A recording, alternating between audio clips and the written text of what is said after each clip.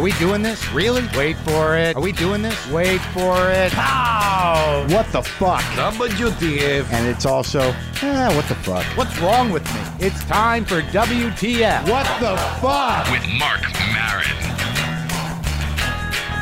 All right, let's do this. How are you, what the fuckers? What the fuck buddies? What the fucking ears? What the fuck Hawaiians? Aloha. Mahalo. I'm back. This is Marc Maron. This is WTF. Thank you for hanging in there while I was gone. I hope it was engaging. I have been back less than 12 hours, and for the past 20 minutes, I've tried to get hold of my cat Boomer so I can wipe poop off his ass. So that's my morning. Good morning. Hi, Boomer. What happened to your ass? Let me see if I can help you. Oh, you don't want my help? Oh, now you're running away from me and I'm standing here holding a wet paper towel? Fine. Deal with your ass yourself. That was today already. I hope you had a nice 4th. It is the 4th as I'm saying this, so I have not had mine yet, but I hope no one lost any fingers or set themselves on fire. I hope you reflected on our country's state and what it should be and what the promise was and what it means. I hope you did all that. As I said, I have yet to do that. I was in Hawaii for 10 days on the island of Kauai wearing almost nothing but Lacoste shirts and shorts and sandals. Did some amazing stuff. I don't know if you've ever been there. Let's just go down the list of things that happened. Jessica and I only fought twice. We fought the first night we got there to sort of establish the vacation, set a tone of what we shouldn't be doing. And then it was kind of smooth sailing after that. I'll tell you what, let me just go down the list of things I ate first. Moco Loco had that. That is fried rice with Portuguese pork on it, 2 fried eggs on top of that, smothered in brown gravy. Awesome. Did that twice. The second time, I felt like I was hurting myself. A lot of shave ice. Shave ice, very good. It's a Hawaiian dish where they put a big chunk of ice in a machine, shave it down. It's like a snow cone, but it's not because it's better. And they put syrup on it, and then you can have some sweetened condensed milk on top. This is the shame list. Poke, supermarket poke, almost every day. That's big old chunks of ahi with different types of toppings, perhaps just soy sauce, perhaps some seaweed in there, maybe some spicy mayonnaise. Come on, Dennis. God damn it. Now I got to deal with this. This is what I'm coming home to. Can you guys hear that? Of course you can hear that. Hey, Dennis. Dennis. Hey, buddy, can you give me 10 minutes? Just 10 minutes. Thanks, buddy. All right, let's make this happen. What was I doing? The list of things I ate? Dolphins. I didn't eat dolphins. I saw dolphins. Look, I got to be honest with you. Kauai is the most amazing island in the world. It's beautiful. I completely detached. I only tweeted maybe 10 times, barely emailed anybody, did not masturbate even, just had regular sex. No masturbation. Only ejaculated in an appropriate environment where God meant us to, where we are biologically destined to, right into the water off of a cliff. Did not do that. Should have done that. Damn it. I've got to go back to Kauai. I knew there was something I didn't do, which was stand on the cliff next to the Nepali coast and masturbate into the water. That is something the ancient Hawaiians did. It was in our guidebook. Fuck. I knew I forgot something. But let's be honest.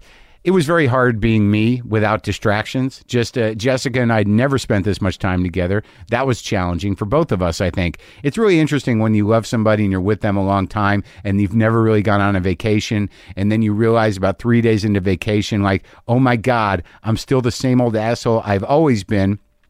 Now that none of my distractions are here, my girlfriend's going to see exactly who I am. And I think it went both ways, and we persevered through it, and I think we had a good time. We took a boat ride. We were on a boat. There were like 30 dolphins all around us swimming next to the boat. We saw giant sea turtles. We explored these lava flows, not active lava flows, but it's very interesting when you realize that islands are just spit out of the center of the earth in the form of hot goo.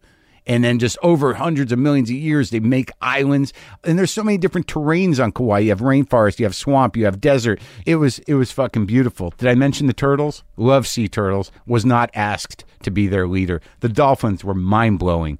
But you go through a lot of waves on a vacation. You're like, I'm here. This is great. I'm relaxing. And then a few days into it, you're like, am I relaxing? And then a day or two after that, you're like, I'm not fucking relaxed at all. I'm losing my fucking mind. What the fuck happens, man? What is happening? My whole life is going. We were away. Now I come back. All of a sudden, Anderson Cooper's gay. I mean, we go away. All of a sudden, like the Supreme Court decides that Obama's health care is solid. We go. Everything went on when I was away.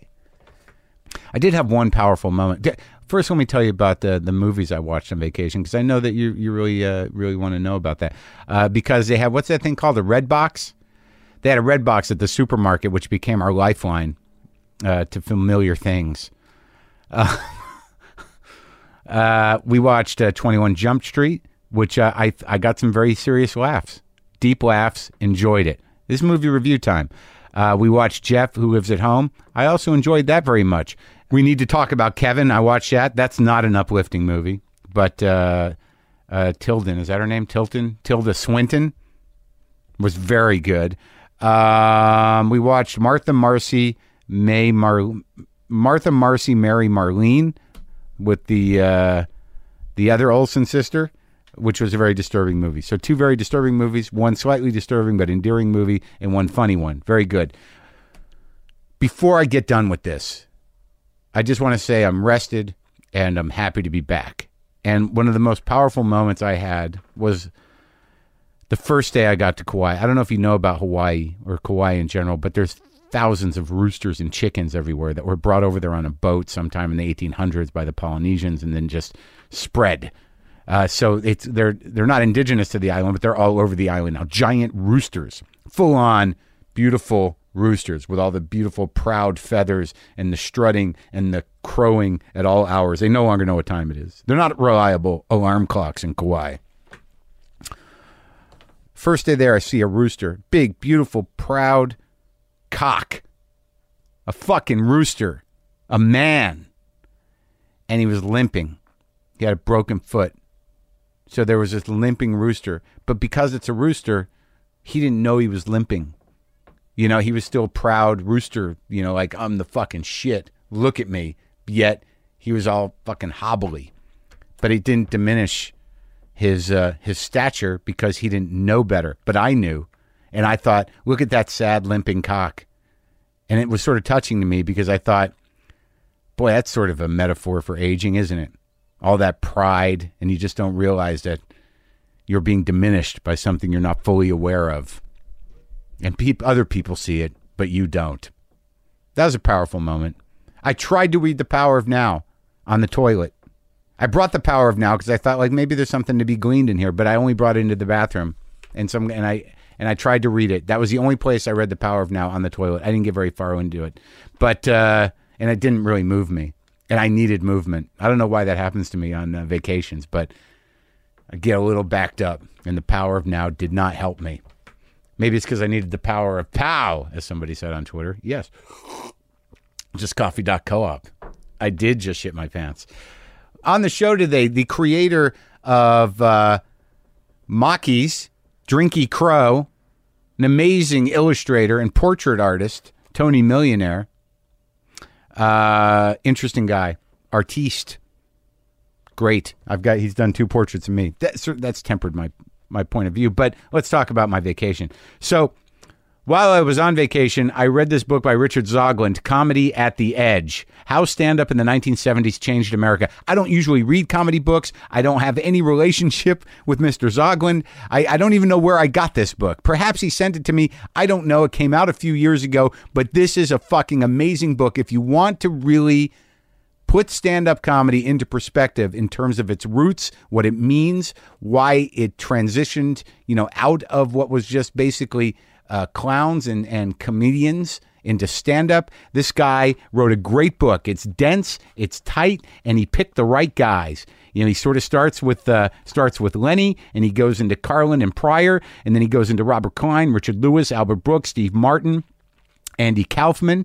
He talks about the New York scene later in the 70s.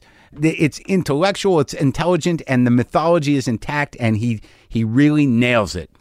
And I was thrilled to read it, and now I need to interview Albert Brooks and Robert Klein. So could you guys come on, please? Can we do that? I should start the fucking show. This is ridiculous. Did I mention that I snorkeled a lot? I snorkeled a lot. Damn it, I should have made notes. Snorkeling is the greatest thing in the world. It was the only time on the vacation where I completely got out of my head, lost myself, because there's two things. You're seeing amazing things, you're underwater, and you're struggling to breathe on some level. I did some very on-the-edge snorkeling. It was spectacular. I'm going to be at the Ice House this Sunday, July 8th, with a great show. I called up Pete Holmes, Joe Mandy, and Chelsea Peretti to come do the show with me. July 8th at 7 p.m. It's the Ice House in Pasadena, icehousecomedy.com. Go get tickets for that if there are any left. That's a powerful show. All right, now let's talk to Tony Millionaire. Can we? Thank you. Okay, good.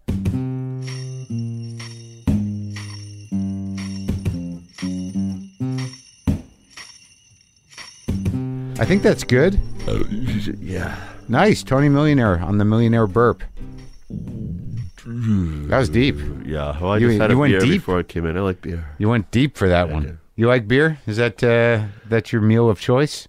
The King, of course. I always took the King. It says the King right on the can. I don't like the way my headphones sound. Yeah. I have bad hearing, so I always wear headphones when I work or when I watch TV. I don't think it's... I can hear better than anybody in the room. It's just great having headphones. Mine sound fine. You have headphones. You wear an ear thing? I wear headphones all the time. I don't wear I had a new operation in my ear. Yeah. So I don't need a hearing aid anymore. Right. It's amazing. What'd they do to it? They cut a piece of my back of my head off. Mm-hmm. A little tiny piece, and then they stuck it in there to make a fake eardrum because I had a big hole there. Why'd you have is that genetic or? I think it happened when I was 14. I think it happened at a Yes concert when I was maybe 16. Yeah, I knew they were not good. I knew that Yes, they were dangerous on some level. They were way too close to the edge. How'd you end up at you're 14 at a Yes concert? Do you have an older brother or something? Maybe 16. 16? Maybe.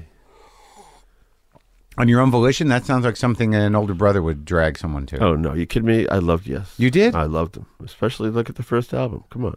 No, you're talking to the wrong guy. I mean, yeah. I took what I had to from the radio stations that gave it to me, but I never pursued Yes in any active way. I loved them. Too complicated for me. I was a teenager. Maybe you were a little older than me or younger than me. I don't even know. I can't tell. I'm younger than you. That's what I figured. Everybody's younger than me. No, but not much. But still, I mean... Yeah, but you were 12, and so you had no idea. No, but I came to a lot of music later in life. In your 40s? I'm in my 40s. Yeah, 40. Well, of course, you were 4. Yes, but what I'm saying to you is that when I come to music, I may be out of the time zone, but it's an appreciation thing. There was too much going on. Should we put that light on instead of that light? You can do whatever you want. I'm very sensitive about lights. Is it? Oh, yeah? You feeling the... Sam Henderson once called me when he had to help me move. He called me Tony Million Lamps because he had to help me move like 16 lamps out of the house because I like lamps, low light all over the house. Is that better? That's great. We good? This place is really nice. It's cluttered. It's cluttered. No, it's like my place. I have a very small garage. Yeah. Built for a Model T. Yeah. And it's very cluttered. And I have all the corners I need to work in. I love it in there. So that's your workspace. Yeah. Now the interesting detail, built for a Model T. Yeah, because it was built in 1920 something. So that's so you decided that. I figured it out. I mean, but you did the research because you wanted to picture it when you're sitting in there. I do. Yeah. Yeah. At first I thought it was for a horse, but I realized in the 20s, by the 20s they pretty much all had cars. So, because the only reason I asked that, it seems like a lot of your creativity is drawn from that era. That's right. See, just, of course, yeah. Maybe I am. Maybe I'm. So you like sitting in there thinking like, well, if I wasn't in here, Model T would be in here. That's true. Yeah. Or I could picture a horse with a big blanket on it, chewing hay. With with just the feet sticking out of the blanket. Well, how do you think your mind got so seared by this period? Because I mean, I'm a little younger than you, but I certainly grew up watching The Little Rascals and on Channel 11 in New Jersey. Yeah. Oh, Little Rascals, of course. I mean, that shit came out in the 20s, so. Or the 30s, whatever it was. Right. So we all watched it at the same time. We watched it many, many years later. And you were able to appreciate it. Oh, my God, I loved it. But yet you take away my ability to take in Yes properly. And that was only 4 or 5 years different. Yes was a very temporary pleasure for me. I still don't have Yes records. I don't say to my wife, honey, Could you download the new Yes, the old Yes? Yeah, you don't have No. the Yes catalog, No, I don't. but you do find yourself. Fragile. Yeah, of course. Remember with the exploded planet? I loved it at the time, but it's not one of those things that stuck with me. Right, but Alfalfa did. Creedence, Buckwheat did. Creedence. America, when I put on Ventura Freeway. Yeah. In the sunshine, in the alligator lizards, in the sky. I love that now because now I drive on the Ventura Freeway. You just the two bands we've referenced so far are America and Yes. And I did it in a Popeye accent. Well, that's fine, but I'm having a hard time with America and Yes. I mean, you're talking Horse with No Name. Well, yeah, that was the hit. Nobody likes the hits. Yeah, but their hit was so shitty, I wouldn't go look at the other stuff. I never really liked. I always did like Yes when I was a kid, but Roundabout's good, and that's their hit. That was a time in my life when I really liked music that was just soft and pleasant, easy to listen to. Yeah. Where do you come from? Manchester, Massachusetts. I say that when I talk about America and Yes. Where do you come from when you talk Before about that, maybe your childhood? Marlborough, Massachusetts. Marlborough. Yeah. When I was growing up in Marlborough, Massachusetts. And then we all moved by the time I got to high school, we moved to Gloucester. Gloucester? And Gloucester is where my whole family lives. Gloucester? Yeah, we wanted to be close to my grandparents. Isn't that a fishing town? Oh, yeah. It's half fishing town, half artists. I've been to Gloucester. There was a gig there briefly. Now it's also commuters because people realize if you brief drive 45 minutes, you're in Boston and you can get a job. There was a brief period there where it was artists and drug-addicted fishermen. Heroin was Gloucester was the number one heroin center of the East Coast for a long time. Were they bringing it in? I didn't know about it, but I read about it later. Well, I think it was after you were there. I think it was that fishermen, when they got home, would want to relax. Mm-hmm. Yeah. Not with relax. Yeah, not with a cocktail. You can get a cocktail at sea. Really relax. Really. I mean, like, forget it all. Yeah, for like a couple of months until the boat went out again. But you've got a thing for boats. I love boats. My grandparents, my grandpa, my grandpop, and my Grammy had a studio, a little gallery out on Bearskin Neck in Rockport, which is stuck out on the end of Gloucester. They were artists. They were artists. They're very good artists. And they really? I'll show you pictures. I have pictures of. I brought you some. Here. I got all your books. Good. Maakies. Is that how you pronounce it? It doesn't really work that well on a podcast. Is this how you pronounce it? But, Maakies?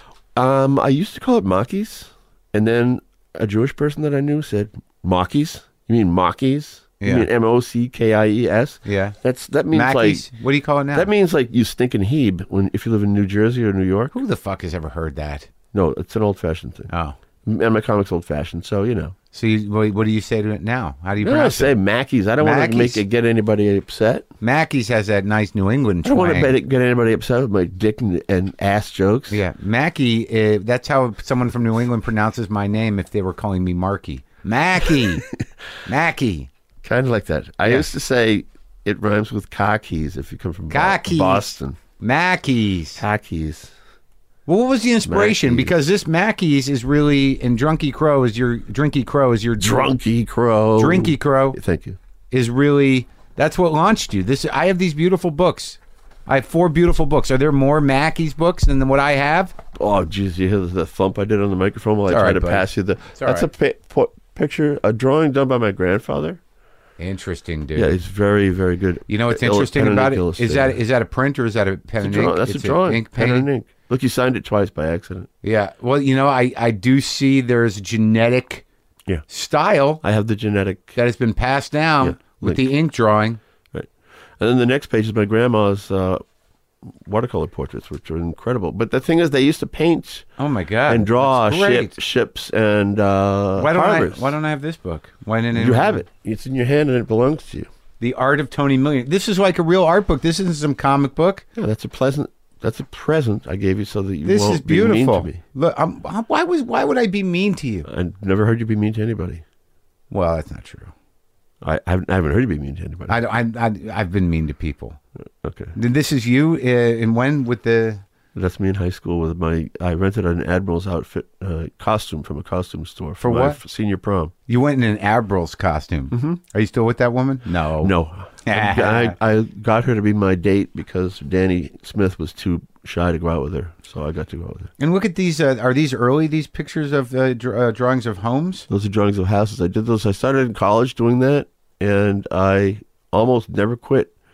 I did it for 20 or 30 years just because it's constant work, and it's, sometimes it's really hard to get the work, but it's always there. What, to draw houses? Yeah.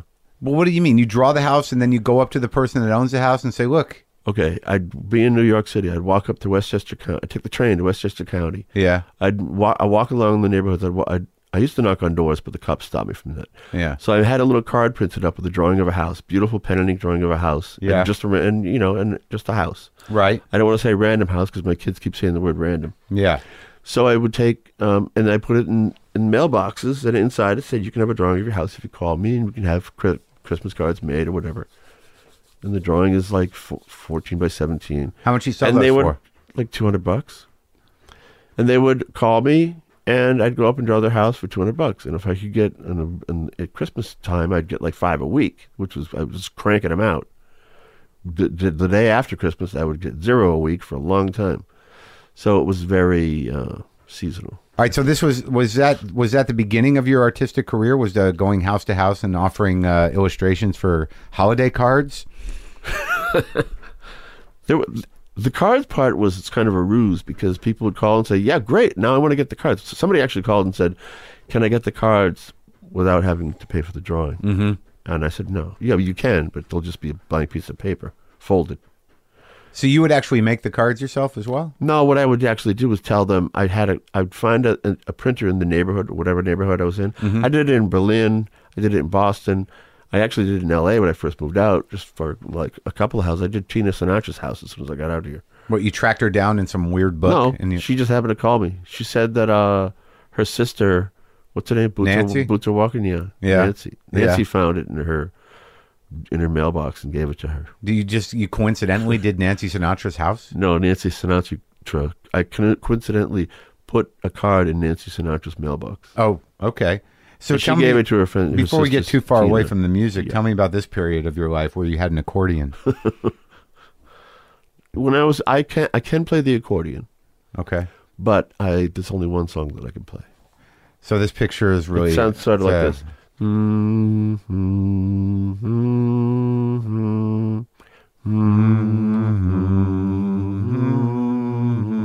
then if I play it loud enough, it's just the three. If you hold the accordion backwards and push with your right hand the buttons on that are the chords buttons, the little buttons. Yeah. You push the first, second, third, and fourth. Right. Over and over. Uh-huh. You get this dirge. Yeah. Then you can sing a song along with it. You play it slowly and loud. Sure. And that's all you got? That's it. Okay. Is that, okay. So there's a picture of me in Berlin when I was, trying to just be a performance artist because I was broke. So was it Tony Millionaire show also the Berlin period? Tony Millionaire show started in Boston. Yeah. And I brought it I didn't do any in Berlin because they all thought I was full of shit. But then I started them again in New York. When you were in college? In Boston? No, I was not in college. It was just, I was hanging around a lot of college people. See, I went to Mass Art. Sure. Massachusetts College of Art. That means that everybody that I knew from then, since then, has somehow been connected to performance art, music art, whatever. Well, back when you were there, that was really the heyday of performance art. What was that, like mid-'80s? It was. That was when it was like, full of thrust and momentum and food. Yeah. And fluids and foam. Exactly. There's a lot of fun going on Yeah. there. Yeah. And it was hilarious fun. And what did you do? Parties. What was your performance art past? How far I didn't do performance art then. I was a painting major. Because I went to the school when I first got there as a young freshman, an idiot standing around going, I guess I can maybe do this for a living somehow. And I wanted to go to the illustration department because I knew maybe I'd be able to make some money. But I was so lazy, I knew I never would. Yeah. Because those guys work. Yeah. And fortunately, the illustration boss said, you came in late, your portfolio is a mess, it's got ink all over it, and smears and shit all over it. You should try the painting department. Thank God he did. You're halfway there. Because it is so it's such a different world. You go to the painting department and you're like, okay, get a piece of whatever you can find and paint on it. Let's go. How's your sense of color? Not as good as it should be for a painting major. Yeah. I mean, I did some really beautiful paintings. Yeah. But they had the kind of one color scheme that I really liked, which was very dark and muddy oil paintings. But they were really. I love the fact that when you do these dark and oil muddy paintings, there's a certain type. There are certain like alizarin crimsons and stuff that you can do and put down that like glow right in the middle of it, like a coal on fire. Yeah. And then you can see it coming through all the other bullshit that you put on top of it. So I really liked what I put in. And I loved like getting that sort of like really old-fashioned painting glow without having to actually know how to paint a guy's helmet. So you did abstracts with an old-fashioned feeling? Kind of abstract. It was kind of like a lot of like cows' bellies walking through a field, but a weird hellish field, you know? Sure. Cows that are in hell up close, real close. So you just got udders and flame. Yeah. That should be the name of your next book. Yeah. Udders and lava. Yeah, udders and lava. It was like, they were like that. So, all right. So from there, from mass art, you were seduced by the idea of Berlin, I assume? I was seduced by a broken heart, yeah. A broken heart. So you left the country? I had my girlfriend, Kathy Izzo, who is now the love artist, she calls herself, which means that she loves everybody. Oh, really? Yeah, sure. That's her new thing? Yeah, you can hire her for like a half a day to love you, or full day is a little bit more. How deep does that love go? What does that entail? I'm told it doesn't entail like penetration. But anything up to that? Yeah. It's it's like she hugs you and stares at you in your face. How's she doing, business-wise? I don't know. Oh, you don't talk to her? I do talk to her, but I don't ask her how much you're making. How do you talk to your... That might be embarrassing. You talk to the woman that broke your heart? You don't talk to artists about that. What? You talk to the woman that broke your heart? Very rarely, because I do not like to keep up. This whole thing, let's be friends. We can be friends. We can't be friends. But the first thing you're going to say when we're friends is about you and your boyfriend. Right. I don't want to hear that. Right. Well, I mean, it's going on, 30 years now? That was, many years ago. You still you still feel like you can pull that. Well, she keeps sending me emails. About what? The love thing? Yeah, and every wife or girlfriend I've been with at the time is like, who's this Kathy Izzo? Keeps coming around. Talking about the Coachella and going to eat, what's that drug they take out in the middle of the woods? The Coachanella? Yeah, I don't know what it is. Yeah, and they, you know. And that's how it goes. Yeah. How many times have you been married? I've been married once. Well, actually twice, if you count the time that I got married as a performance art. Oh, was that one of your pieces? Really a performance art. No, it was. I was in Berlin and I put an ad in the paper that said, student of art will do anything for money. Call now. Yeah. I got a lot of offers for like, massages for men. I got a lot of... A guy called and said, I want you to teach English to my daughter. Did you? Really? Really? How old is she? She said, 1. Yeah. So I said, does she speak German yet? He said, no, but I wanted to raise her bilingual. So you want me to move in? So I say, if the baby starts saying, like, g, g, g, I have to say, no, you say, goo, goo, goo. Yeah. Goo, goo, goo. Yeah, not goch. Goch. Goch, goch. No, that's Dutch. Yeah. Oh, sorry. I'm not good at my baby language impressions. So tell me. So one woman called and said, I want to be married. I'm Turkish, and I can't. Turkish woman, she couldn't get a career anywhere, so she needed to be American. So I married her for 1,000 marks. How did she get her thing? Yeah. Then 3 years later, I got a divorce in the mail. That was it. That's a hell of a performance art. That's a long performance art piece. That's a 3-year performance art piece. Did you document the closure and then try to find the audience? No, I documented the clothing for the wedding. That's pretty absurd. So you did a marriage publicly as a performance art piece? Very, very publicly. But if I had done it in Turkey or in America, I would have had to look, respectable. Right. But it was in Germany, so the Germans didn't give a shit one way or the other about an American or a Turk. Did you have an audience for this? I had a group of people that were friends of mine who laughed and laughed the whole way through. Did you get them all back together for the divorce? No, that came in the mail. Well, did you send them a copy? Because that's the end of the piece. I mean, you should have sent out just an announcement that piece that I did that we started 3 years ago is now over. I didn't want to give them that cookie. Just left it open ended. So what year? Closure is like a little piece of candy at the end. You don't need the candy. Hey, I'm a comic, and I agree with you completely. I think punchlines are for pussies. Yeah. Yeah. Yeah. That's interesting you say that, because that's why I came up with the bottom strip on Maakies. I was going to ask you about that. Because a lot of people, when I first started doing it, I did it in and under a different name in a little weekly thing in Brooklyn. And a lot of people would say, I don't get it. What are you doing? I don't get it. With like, well, do you get this? Yeah. And I put a little bottom thing at the bottom, a little strip at the bottom that says, the chicken goes across the road. Very simple. And then he got to the other side. Get it? Get it? Yeah. So to counter the abstract, Right. you put something that idiots could understand. Gary Panter once asked me, Tony, you're doing really well with this thing in the New York press. I want to get a strip going. Gary Panter, the famous, one of the greatest cartoonists and artists around. Interesting artist. And I said, well, number one, your comics are fantastic with the chicken riding around on the big giant truck, running over everybody and shooting each other with a shotgun. But you gotta have a joke. You gotta end it with a joke. He was hung up on punchlines. And he's when too. he came up with that line. He said, I don't want to give them that cookie. Oh, Gary Panther. Gary Panter. So he never, no H. Yeah. So he never got a strip. He couldn't get a strip. I remember that guy's work. I mean, he was all over the place for a while. Yeah, Late 80s? Jimbo. He Yeah. did a lot of 70s punk, Yeah. 70s, 80s California punk. So when you were in Berlin, what year was that? I was in Brooklyn doing big, beautiful, expensive paintings. When I was where? When Berlin. 84-ish for 5 years. So what was that like? So I mean, 4-ish for 5 years means either way, either direction. But Berlin, it was still communist, half of it. And it did Yes, that was what was good about it. That's why I won't go back. They tore that fucking wall down. That's the end of it for me. Yeah, well, yeah, everything's open now. Yeah, who cares? Just another city in Germany. No. Yeah. What was it like? What was the tension of it? I mean, people, like, there have been people, like, my point of reference is, David Bowie recorded Heroes there, I think. Didn't he? Like, there's a darkness to it. When Lou Reed's Berlin, Yeah. it seemed like it was sort of like nouveau decadent. Yeah, it's true. If you live there for a while, when you first go there, you feel that because there's a lot of clouds. Yeah. Especially in the winter, you go there and it's clouds and it stinks like coal because everybody has a coal oven. You ever go there? No.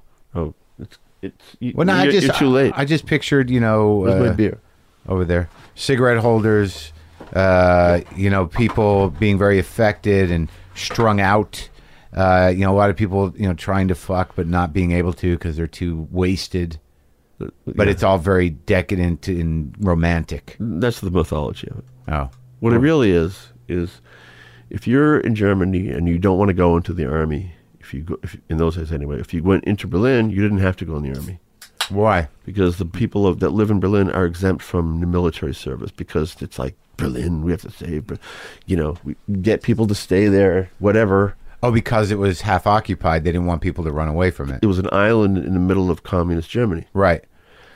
A lot of foreigners came there. Like I knew a lot of French people, and I knew so it was almost some like American people. It was a free for all because they just wanted. It was like it was almost like not lawless, but the romantic idea of it is that like it was a safe haven for freaks. Exactly. Huh. A safe haven for freaks, but definitely not lawless. There was a mayor. There was a real government. There were real people, and there were a lot of working class people that worked there and lived there.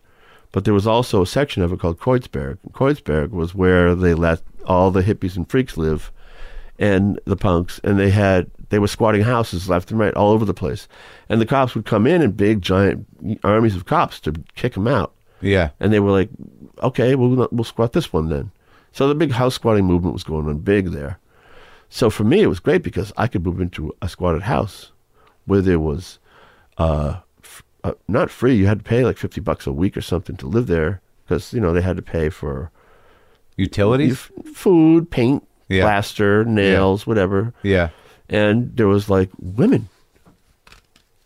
So when you talk about Berlin being a place where nobody was having sex because they're all like, oh my God, it's so dark in here. Man, my cigarette holders dropped the cigarette. I can't fuck. I was talking about my ass. Yeah. No, Okay. you weren't talking about your ass. You're talking about what the real image of Berlin is. It was. But what it was just like, it was like fucking college town. Yeah. But everybody was kind of organized because they're Germans. Yeah. Like the squatted house I stayed at one time, they had a big meet. They used to have a big meeting every Monday night. And one night, I'd been there for like almost a year, but as a guest, not as a full member. So they had Monday meeting, and then you have to come. They ring a bell, ding ding ding, plenum. So you have to go to the plenum. And I was sitting there, it's like as usual, just listening. I couldn't understand what they were talking about because they're talking in German. Yeah. I kind of thought they all spoke English and they all spoke German like to their grandmothers. So. But they speak it all the time. Yeah, they're German. Yeah. It was a surprise to me. And so they all like... Did you ever go, come on, you guys. Let's knock it off. Yeah, let's get on the same page here. Well, the problem, it was really hard to learn German because they all actually, when you said, come on, you guys, they all started speaking English. Yeah, they did, right? Yeah. So at one point they said, Tony, one of them just stops, Tony. I'm like, whoa, what? Yeah. What day of the week does the trash go out? I was like, Wednesday? I didn't know, I guessed. Yeah. And they're like, then they all turned to each other and go, you see? And the argument went on and on. I realized they were arguing about me.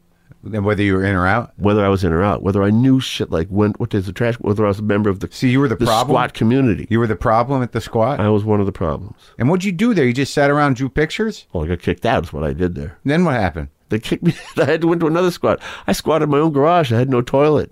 I had to pee out the window. Yeah. But what was your commitment to that place? Why wouldn't you leave at that point? Free place to live, man. Okay, man. But did you just? But I mean, artistically, I didn't have any. I was a foreigner. I didn't have. But were you thriving? I mean, was it feeding your creativity? I mean, yeah. Like, what did you do? You had no money. I was an artist. But what kind of art were you doing? Amazing, crazy performance art, beautiful paintings. What was the performance art? Accordion oriented? Performance art that I did while I was in Berlin. The best stuff I did was something for a band called the Wonderful Guys. Yeah. And they were 3 black guys from L.A. Yeah. One of them is Marc Stewart, who's now known as Stu, who just got an award in Broadway. He won a Tony or something for whatever. But anyway, they also had a band called the Negro Problem. People in L.A. probably know about them. And anyway, when they were there, this was before all that, they had a band called the Wonderful Guys. And the Wonderful Guys, they would play. They were not very good because they would let anybody in the band, anybody, girlfriends, whatever. It was totally Yoko, like 6 Yokos all in one band. Wow. And I did sculptures made out of stuff I got from the slaughterhouse, like slaughtered heads. I would go there and buy like 4 or 5 heads. Yeah. And then I'd hook them up to motors. So they'd make these giant dinosaur-like puppets that were above the band dancing around. And we'd decorate them with... And they stunk? Branches and shit. They were fresh, so they didn't stink yet. They stunk the next day. So you got them out there. You went to the slaughterhouse, picked up heads, pieces, legs maybe. Yeah. Ribs. The ribs stunk because if they were pork, it stunk. And this is before, long before... Well, maybe like what's that artist's name? That kind of Damius Ding Dong? Yeah, the P.T. Barnum of dead things. He puts them in plastic so they won't smell. Yeah, let's float that carcass. I can move this for a few $100,000. Yeah, my shit wouldn't sell for even. No, it's performance art. It was for the moment, bro. It was for the moment, bro. Yeah, and then we gotta get that shit out of here before it fucks up the squat. One time we didn't get it out of there, and it did fuck up the squat. I bet it did. We get maggots all over the place. We didn't get it out of there, and the cops raided the place the next day because they heard about the party, and there was an article in the newspaper. It said, "Chaotics steal and slaughter a horse. They roasted the horse under open skies in the courtyard. They ate the poor animal, and then they left. Really? They left the carcass to rot. Yeah, it was like fucking cow head. But they framed you. They're like, this was framed. That's right. This is the problem. We've got this American provocateur eating our horses. Yeah. And who knew you would end up in a garage for a Model T? Let's continue one train of thought. Yes. The broken heart was because Kathy Izzo decided that we were going to go to Berlin. We were going to get big dogs and black coats, and we were going to walk around in Berlin and be like that myth that you mentioned. Yeah. Well, then while we were getting ready, she fell in love with some German guy in Boston. And Before you left for Germany? Yeah, then they went to Berlin. But you already had plans to go there? Yeah. So she was there? Fuck. Yeah. So and you saw her around? No, she only lasted like 2 months. She said, "It's terrible, Tone. They just sit around smoking cigarettes under bare light bulbs." Isn't that what you signed up for? Yeah, but I found it to be much more entertaining than that. Well, you were. So I went to Rome instead. I lived there for like 5 months. You were stealing body parts and hooking them up to machines. Not stealing. Hanging out with black guys. I paid for them. Oh, you did? Yeah. Slaughterhouse. That's what. Oh, so they were usable parts. They weren't garbage. One time, a slaughterhouse man, pulled out a big crate on wheels, and it was filled with heads, fresh. and the heads, the eyeballs, Cow heads. yeah, with the skin off, the neck, of course, and the body off, and the eyeballs were rolling around, and the cheeks were twitching. And I looked at him, and I'm like, I looked at the guy, and he goes, "Ganz frisch." Yeah, it sure is. Which in Germany means very fresh. So I've just pictured you looking at Izzo, holding heads, saying, "You don't know how to live. Yeah. You coward. You coward. You left this place months ago." Did she leave with her man? She stayed with that guy? Yeah, she got married and had 3 kids. With him? Yeah, then she became a lesbian and lived in Provincetown. See what you avoided? Now she's not a lesbian anymore. Oh, God. Now she's a love artist. Sure, man. Sure. But we can keep it on the surface. Or no, the German guy owes me because I didn't put my foot into that tangled mass of and the broken heart, it worked for you. You were angry. You stayed in Berlin longer than she did. You paid penance by not knowing when to take the trash out at a squat. You did your time. I did. Not only that, I had a broken heart when I was 24 years old. So this 23. When you have a broken heart when you're 23, and then your broken heart is over when you're 24, that's perfect. That's what makes life. Yeah, it only took you a year to get over that shit? Sure. Come on. No, it took me a long time to get over that. That was my first love. Broken hearts are a bitch. Yeah, they're a bitch, but when you're in your 20s, you're young, you're supposed to have that. Sure. But that makes you into an artist or a poet. Right. Or a comic. Or dead. Yeah, there's a lot of ways. Yeah. Or hate women. There's a lot of when ways. You can hate women. 20s and you have a broken heart, if you're not messed up with heroin, it usually doesn't end in suicide. Doesn't end in suicide. But it could. Suicide comes usually in your 30s when then you have a broken heart, and then you realize, oh fuck, I'm a junkie, and then you kill yourself. Yeah, or else you're just brokenhearted by your disappointment. Yeah. Yeah, with everything. Yeah. No, you're right. You're right. And it takes 4 or 5 things, and then a broken heart to actually kill yourself. Yeah, no, the broken heart thing's just miserable because there's there's a broken heart, but then there's the pride involved. Yeah. Ugh. Yeah. Well, let's not do that. No. Let's not get into that thing. No. Well, that's what all my work is about now. The Maakies started all from that. What's Drinky Crow? Why do you think Drinky Crow drinks so much? Because he's brokenhearted. Yeah, of course. And he's a bird. Yeah. Yeah. And when he shoots himself, it's like, okay, I'm gonna fucking shoot myself. Fuck you. And he can do it over and over again. Yeah. The next day, he's like, give me another bottle of booze. Yeah. Yeah. I drank all the booze. Oh, then let me cut your fucking head off and drink your blood, douchebag. So that's all. So the language of the crow is all. If a broken heart could talk and continually kill himself. Yeah, that's the over humor and of over. it. Right. That's great. It's great because you can kill yourself. The drama of the beauty and drama of killing yourself. Yeah, goes on and on with a cartoon. Sure. Yeah, and he's on a boat too. A lot of times. Sure, he's out at sea where they can't fucking call him. Cell phone doesn't even work out there. They call you on the radio. It's like, get your ass home. Turn that fucking radio on. Yeah. I'm drinking. Give me a gun. Get your carcass home. And what's the other guy's name? Uncle who? Uncle Gabby. Uncle Gabby, he's the foil. Yeah. Whenever I have to have somebody like burn his hands or, do something really get his toes cut off. He stubbed his toe on an anchor. Yeah. God damn it, cut the toes off. I can't bear it anymore. So the doctor cuts off the toes and he's like, I can't never stub my toe again. Ouch! It hurts even worse when you stub the stumps. You can't protect yourself. When you write this stuff, I mean, well, the first time you came upon the crow, like I have to assume not unlike a comic that there's a moment there where you're like, this is my guy. This is my voice. This is my muse. What was that moment? That was from my second heartbreak. I was living with this girl. Your heart broke open and a crow came out. It did. It did. Yeah. I was living with this girl in Berlin. I mean, in Brooklyn. So you moved from Berlin to Brooklyn? Berlin, straight to Brooklyn, yeah. Before Brooklyn was cool. Everything was getting all right. It was all right. I had some girlfriends, and I was forgetting, and everything was okay. And then I kept thinking to myself, I got to get back to that love that I thought was going to last forever when I was 22. Yeah. But, I finally got it now. Yeah.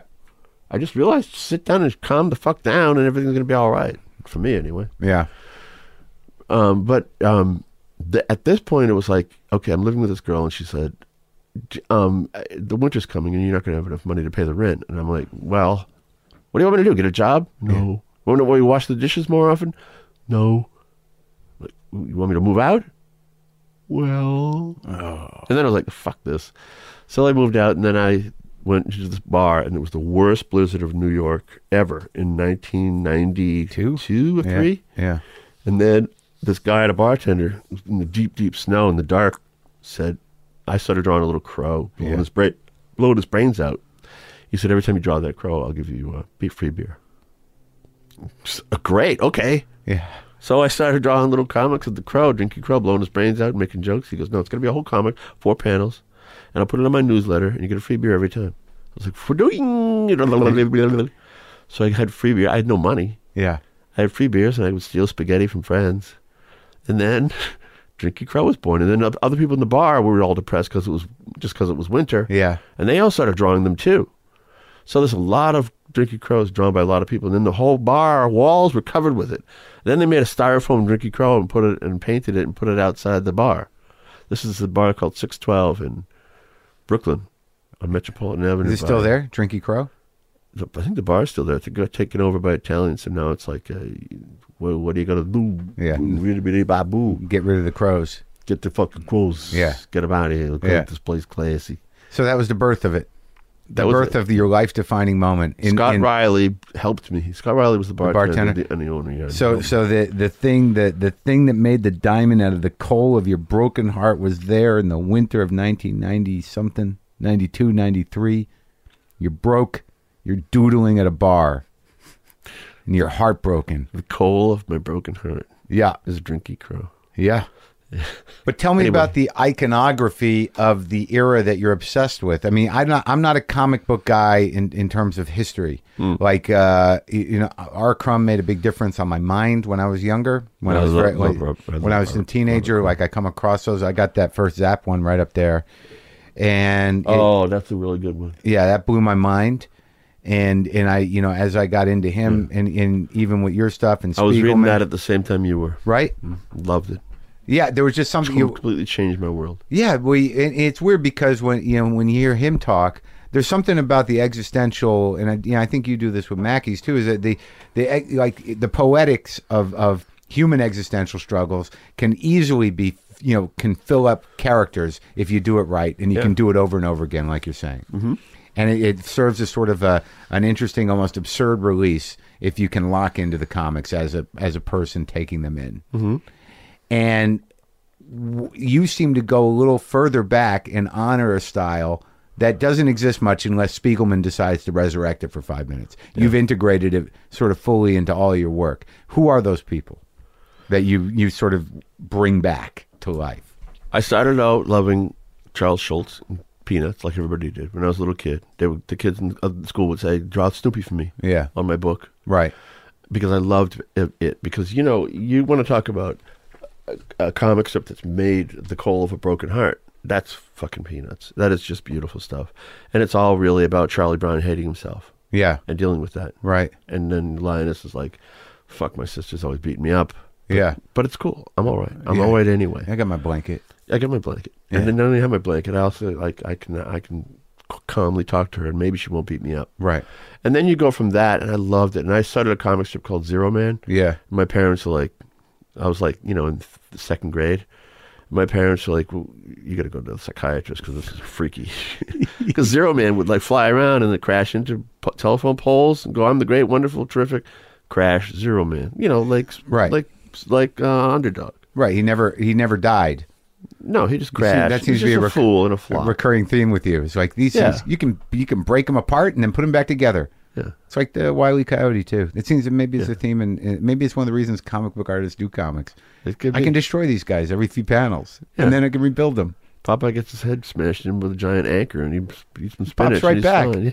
I never really thought about that. Yeah, that the heroes of comic books are the ones that can reconstitute. Yeah, and that's all the best cartoonists are suicidal. Yeah. Because they can do it over and over again. Yeah. It saves their life. That's right. If you're really suicidal, it just like lasts only one time, and you're like, "Oh fuck, now what am I going to do?" Yeah, create an alter ego that can Yeah. die over and over again. Never really thought about it like that. Yeah. But some of this stuff goes back to before Schultz, doesn't it? I mean, if like they. Well, then I went on and I read Schultz, then I went and read Crumb and Robert Crumb. I mean, I loved that shit when I was a teenager. I was Yeah. like, oh my God, comics have gotten, like, suddenly they jumped the whole generation. Yeah, and there's also thought. instructions on how to think and fuck in Yeah. our Crumb comics. Right. It's like you can see it, like, oh, that's how it goes in. It's all right there. There's also that hapless fool, Flaky Foont. Yeah, Flaky Who Foont. says, like, looks in the little jet planes are flying through the air. And he's all bummed out. And then he's, like, trying to rake up some hay with that rake. Yeah. Shit is going to work. Mr. Natural walks up and goes, just stares at him, and he's, like, gets all embarrassed. Yeah. He bonks the rake out of his hand. He hands him a pitchfork. He goes, Yeah. use the right tool for the job, and walks away. I love that. You fucking idiot.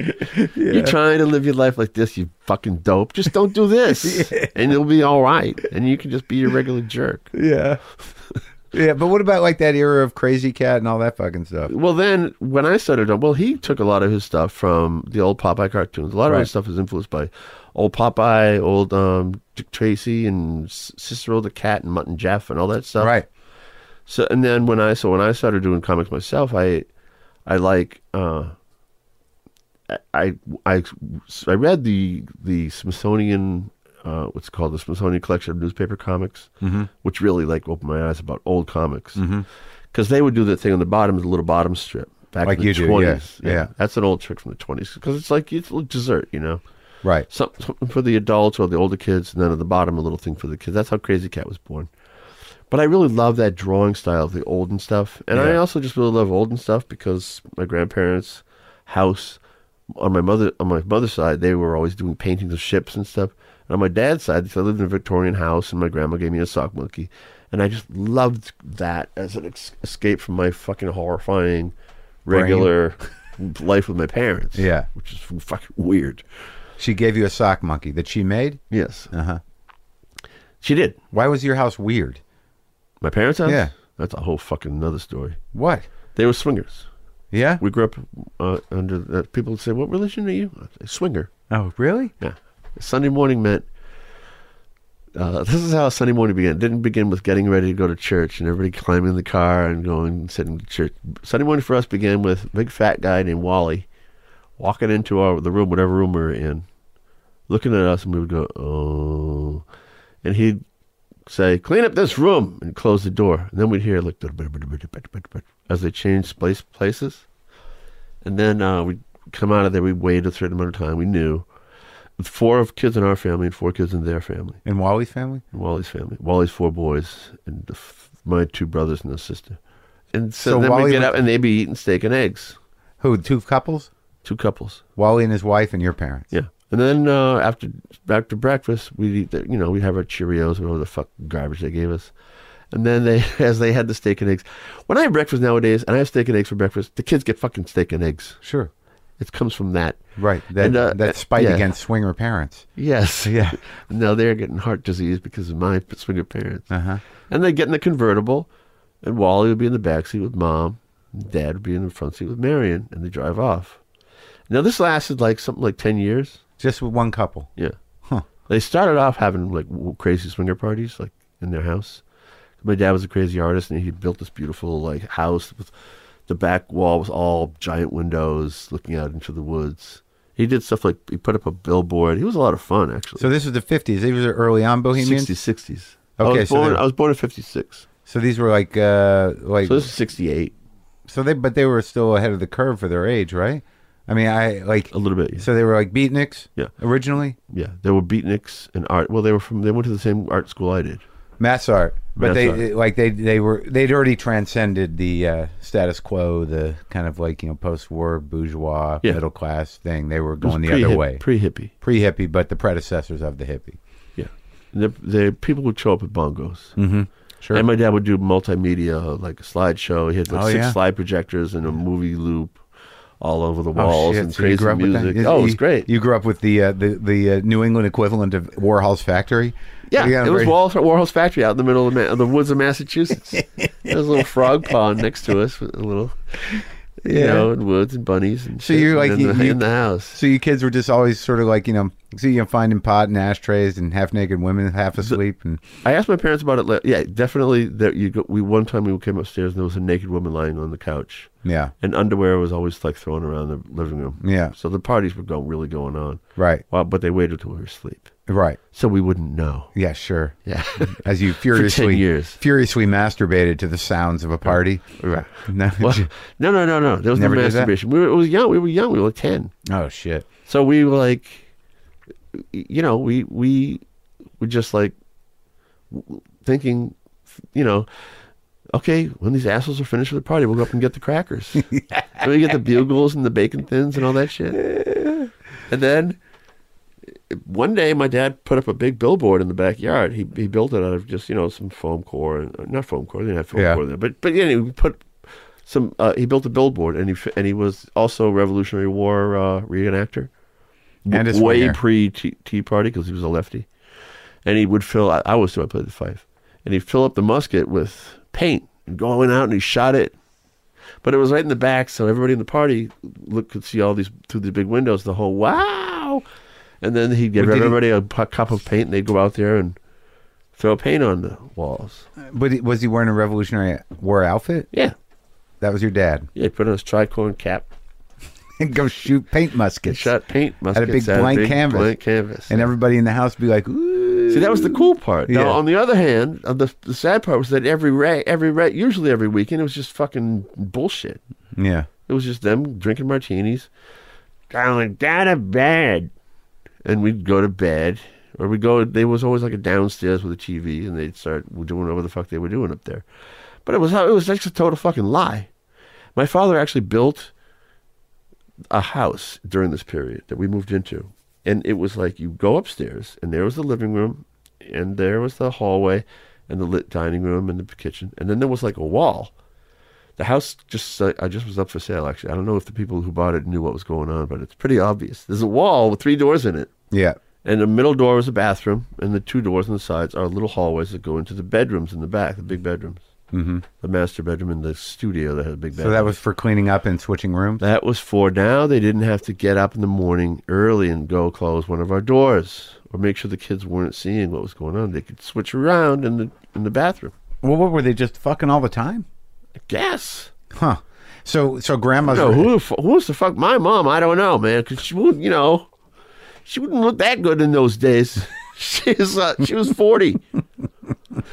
But she was willing. Yeah. Apparently. Yeah, I mean, I'm not going to say that a 40-year-old girl, you don't want to fuck a 40-year-old woman, but we used to call her Jello. Jesus Christ, I hope she never figures out how to use their podcast. Is she still around? Oh, yeah. Very active with Ancestry.com. Oh, really? Oh, yeah, she's totally a square now. Huh. Completely. That happens a lot to people. They go to that Ancestry. Generation. No, they square up. Yeah. I guess squared up as soon as the divorce came. Yeah? Well, maybe she was not that into it to begin with. I don't know. But I think so she kind of went along with it because it was fun. So grandma's house represented some sort of boundaries and semblance, and you're grounded. Yeah. Yeah. You go to grandma's house and everything's like, wow. Yeah. There's a person there who tells you, don't do that. Yeah. And she's right there. It's Grammy. Isn't that weird growing up with no boundaries or discipline, how like fucked up it makes you? Do you ever crave that somebody had just said, shut up, do this? They said shut up and do this, but it was so fucking just half-baked, arbitrary that it was bullshit. Like, don't make that noise because it's bothering me. Don't eat that. It's mine. Yeah.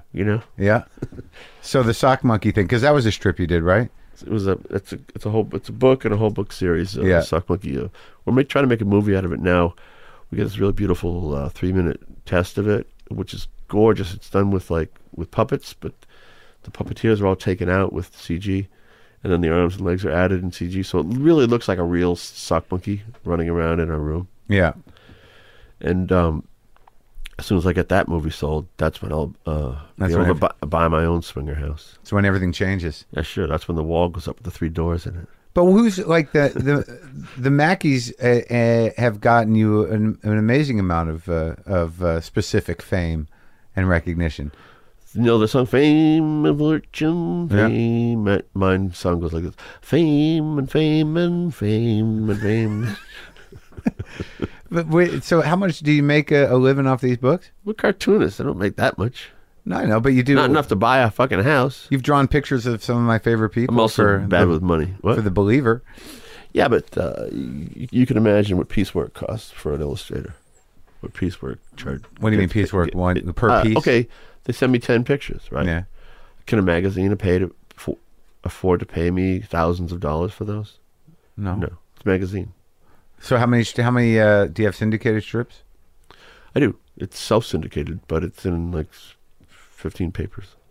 Used to be in a lot more, but those papers were all going out of business. And you had the Adult Swim? No, I'm not complaining. I make a pretty decent wage.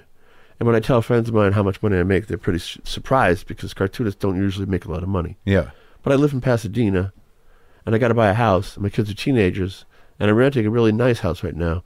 But in order to buy that rented house right now, I'm not the kind of guy. I live in squatted houses. So I didn't start off with like buying a little house and then buying a bigger house and then buying a bigger house. I had no idea how to buy a house. Yeah, and this was the only house I've owned ever. And So eventually I'm going to get the lump that brings me into the house. I'm at this point where I can't save to get it. Yeah. I have to strike gold. Right. I can't do it through evolution. I have to do it through revolution. So Gold looks like a Sock Monkey movie. Looks like a Sock Monkey movie or a Billy Hazelnut show. The Drinky Crow show, if that had gone in 2 more seasons, I would have been golden. Drinky Crow on Adult Swim? Yeah, that was good. It was good. Yeah, I took a lot more money out of there than and now you got the new the book. other people wanted me to. The book of portraits here. That's out. That is. Yeah, mine didn't make the cut, but you gave me another portrait to make up for it. It's not that it didn't make the cut. What happened was that I got together every portrait I could possibly find, and I was scraping at the bottom of the barrel. If I had found yours, I would have definitely put it in. You'd already given it to me, probably. Yeah, but I have files of all of them. Most of them are all given away or gone. Yeah. Now I have 2, though. Thank you. Now you have 2. I have that period of the original portrait, had you put it in, that was a very rarefied period where I wore round glasses and had my hair that short. I hated the day that picture was taken because I just gotten a haircut, and there's no way I'll ever look like that again. But the new one, looks like me. You don't look pretty in that first one. Yeah, it's weird, but they both look like, I look like different versions of Jewish intellectuals from other eras. Yeah. Yeah, the original picture with the round glasses. You look that's like me. Shlomo, ready to do some math. Yeah, it's me in the 20s when I was working on that project with Enrico Fermi. That math project. Yeah, in the top one, that looks like me, 1968, at the cutting edge of nothing. Yeah. It's hard. I try to be fashionable, and they just keep following me. The best thing to do is just have 3 or 4 shirts and 2 or 3 pairs of pants and 2 pairs of shoes that you keep in rotation. And then, fuck it. I put on some fancy vests when I go out. That's good. I like to. You have teenage kids too? No, I have. I started very late in raising children, so my kids are 10 and 8, which is a fucking lot of fun because they're. So you had your first kid. How old were you? Skateboard and play the violin and shit like that. How old were you when you had your first kid? 59? No. No, you're not 59. 10 years ago, I was 45. Yeah. And you recommend it? Oh, sure. What the fuck? Why not? Yeah. I mean, people look at all these fucking Hollywood guys are having kids in their 70s. Yeah, no, I don't The know. only thing that I won't have that somebody who had kids when he was 30 is... Energy? Well, there's 2 things. One, I had a fucking great time, even though it was weird and crazy and heartbroken and depressing. It was a great time, and I have it all documented. Yeah. But I also now, what I won't have is being like 70 years old and having little grandkids crawling on my knees. So you won't have the second wave of kids. Like the one that after you fucked up your original kids, you can finally love something appropriately. Grandkids. Yeah. But I can be a granduncle. Sure. I get plenty of nephews. What the fuck? And you're married to Becky? Married to the lovely and wonderful Becky Thayer. You're married into a very funny group. Yeah. Well, I'm telling you, when I heard, because I met Andy and Sarah. Andy Richter's your brother-in-law. And Sarah Thayer is his wife. Yeah. And they used to throw parties in New York, and a lot of cartoonists would come because they liked cartoonists. Yeah. And like Sam Henderson and, all those crazy Kaz and all those guys. And they would, and then Sarah Thayer was there, just fucking insane. Yeah. Especially in those days, she was running around, pinching everybody's ass. You know, getting everybody to line up and do cha-cha, watcha party, dancing shit. Yeah. I was like, this chick's amazing. And then suddenly her sisters started showing up. Debbie and Rachel were hanging around, and they were all like, all dressed, all cool. I was like, wow, there's a bunch of them. Yeah. And then I heard about their mother is like, she lives in Louisiana in a swamp. She's crazy Catholic. Yeah. Who like, but she's nutty. She's like one of these really crazy people who happen to be insanely Catholic. They had to all take a piss in a bucket on a road trip in a van. Like, Sarah pissed in the bucket. Why can't Debbie? Yeah. You know. Yeah. And then I found out there's another one, and it just got divorced. I was like, really? Yeah. What's its name? It's Becky. Wow. And she sent me an email. She's like, hey, I'm Becky. I'm the other Thyre sister, the one you never met. Yeah. And I was like, ooh. And you know, I was 41, and I had like my fifth heartache. And I was like, you know, I'd really like to settle down. I'm kind of tired of putting on big stupid hats and doing performance art and drawing comics all the time. And so I was like going out with these girls, but every girl I would meet in a bar would be 26. Yeah. And I said, how old are you? First email. And she said, 31. I said, oh, 30, that's 10 years younger. That's good. Then I thought to myself, click, I'm going to marry her. That's good, man. Yeah, I was lucky. Do you ever do sittings, or you do it all from photographs? I do some sittings. For my portraits, yeah. It's always better to do it from a sitting. It is. Yeah, because you don't have... you can feel the life. If you're going through a photograph, it's like you're going from one world through another world. Yeah. I actually got sued for $5 million once for using a photograph Get the fuck out of here. By of who? a famous guy. Oh, you can't bring it I up. can't say, no. I'm not allowed to say who it was. You drew a picture from a photograph. Because the guy who sued him is so fucking embarrassed that it would do something so douchebaggery. Yeah. As to sue a guy for $5 million for drawing from a picture? Nobody known about it. Yeah. You know what? I can't really... Who's embarrassed? He is? He's embarrassed that if anybody knows that he sued this person... You? He sued me and the famous guy. The photographer. The photographer sued me and the famous guy. And if you guess who it is, I'll stop talking. And he was embarrassed about it. So he was so embarrassed about it that he had to like fucking put a like gag order on it because it's stupid. I mean, okay, I did use his photograph. The famous guy, gave me the photograph and said, "Draw me for this." And the famous guy used it for promotion.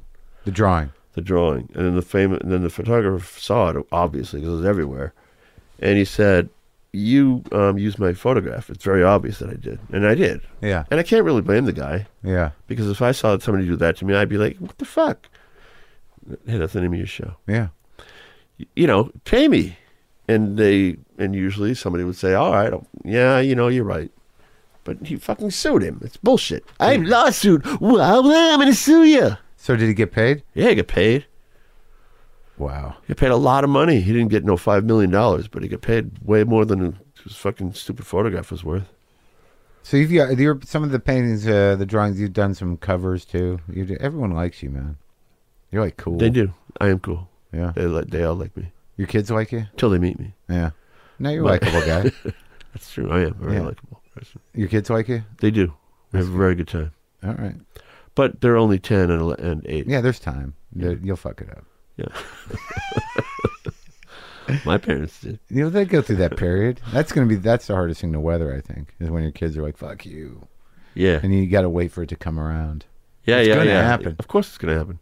It happens now. Fortunately, it only lasts a day. Well, that's good. They're kids. And I know that when kids are kids, that they're growing up, they're practicing every single emotion they're ever going to use on anybody, on me and their mother. Right. So they're practicing anger. They're practicing like... So you just got to accept the practice board. It's the practice board. You're the practice board.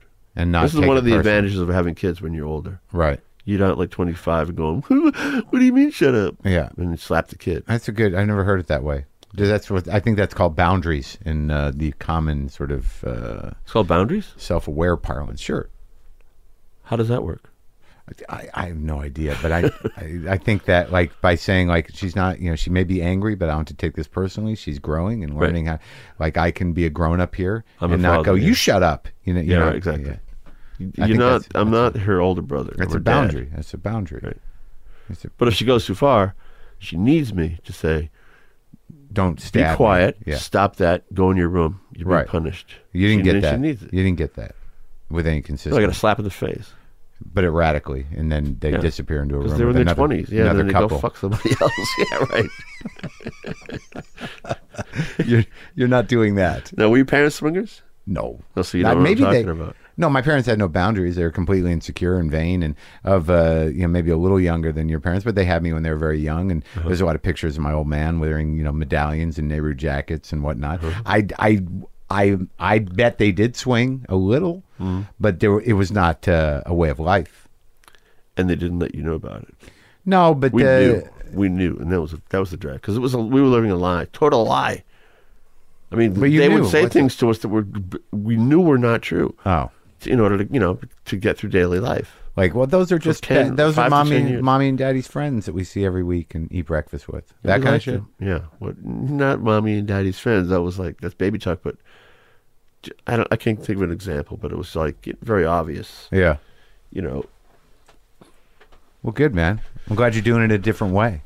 But it's funny. It makes you like now. I'm like, I want to make my own kind of anchor. Yeah. So I have to when the kids say, "That sucks, Dad," I'm like, don't say "sucks" in front of an adult, and definitely don't say it in front of me because that means suck a penis. Mm-hmm. I said that to my kids. Yeah. And now they'll do this like, "Dad sucks." That doesn't mean the same thing.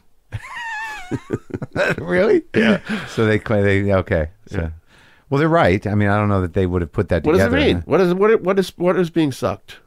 In that sucks, or you suck. Yeah, but eventually, through common usage, it just means its own thing. Yeah, it just means it's shitty. It means sucks. Cocksucker. No, it doesn't to them. It does. Not to them. Well, but see, this is the historical you. You're going back to the root. I'm using what the word actually is. Yeah, you're going back to the Model T. No, it's not a Model T. You're saying that it used to be that sucks a suck. dick. Yeah, that sucks. Yeah. You suck a dick. Yeah. Right. Yeah. No, I get that, but sucks, is it just means it could, but it might be suck eggs. Why don't you do some studying? It sucks eggs. It sucks eggs. Okay. Right? Just say that it means suck a jelly bean. It just sucks. It's bad. It sucks a lollipop. Maybe it's just a general vacuum. Maybe it sucks a dried shit. Yeah, it's just a general vacuum that like whatever it's doing, it's taking from me. It's a vacuum. Things that's good. Yeah. But now you've already filled your kids' heads with dick sucking. You've given something they didn't need at all. They didn't have to learn for another 5 or 6 years. From some boy in the parking lot who said, "Have you ever sucked a dick?" They'll be like, "What? That sounds interesting." No, I know what that is. My dad told me. It's a bad thing. Yeah. Oh, you've ruined it for future boyfriends. You're goddamn right. You're goddamn right. I'm setting fucking mind traps all down their lives for these future boyfriends. Yeah, good for you. Yeah. Yeah.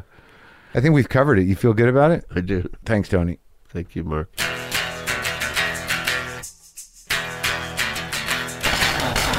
Tony Millionaire. Great guy. Interesting guy. Father. At 50, whatever he is. Wow. All right. Yeah, I mean, the artist's life. He does some great work, though. I'm looking at my 2 Tony Millionaire portraits. Go to WTFpod.com for all your WTF pod needs. Get a t-shirt. Get on the mailing list. Pick up some merch. Get the app. Kick in a few shekels. Do what you want to do. Drop a comment. Try to be nice, but I know some of you are incapable of it. Get some justcoffee.coop. Do the thing. Come see me, Pete Holmes, Chelsea Peretti, Joe Mandy at the Ice House this Sunday, July 8th at 7 p.m. Go to icehousecomedy.com for that. I'll be at the Montreal Just for Laughs Festival doing stuff. Go check that out.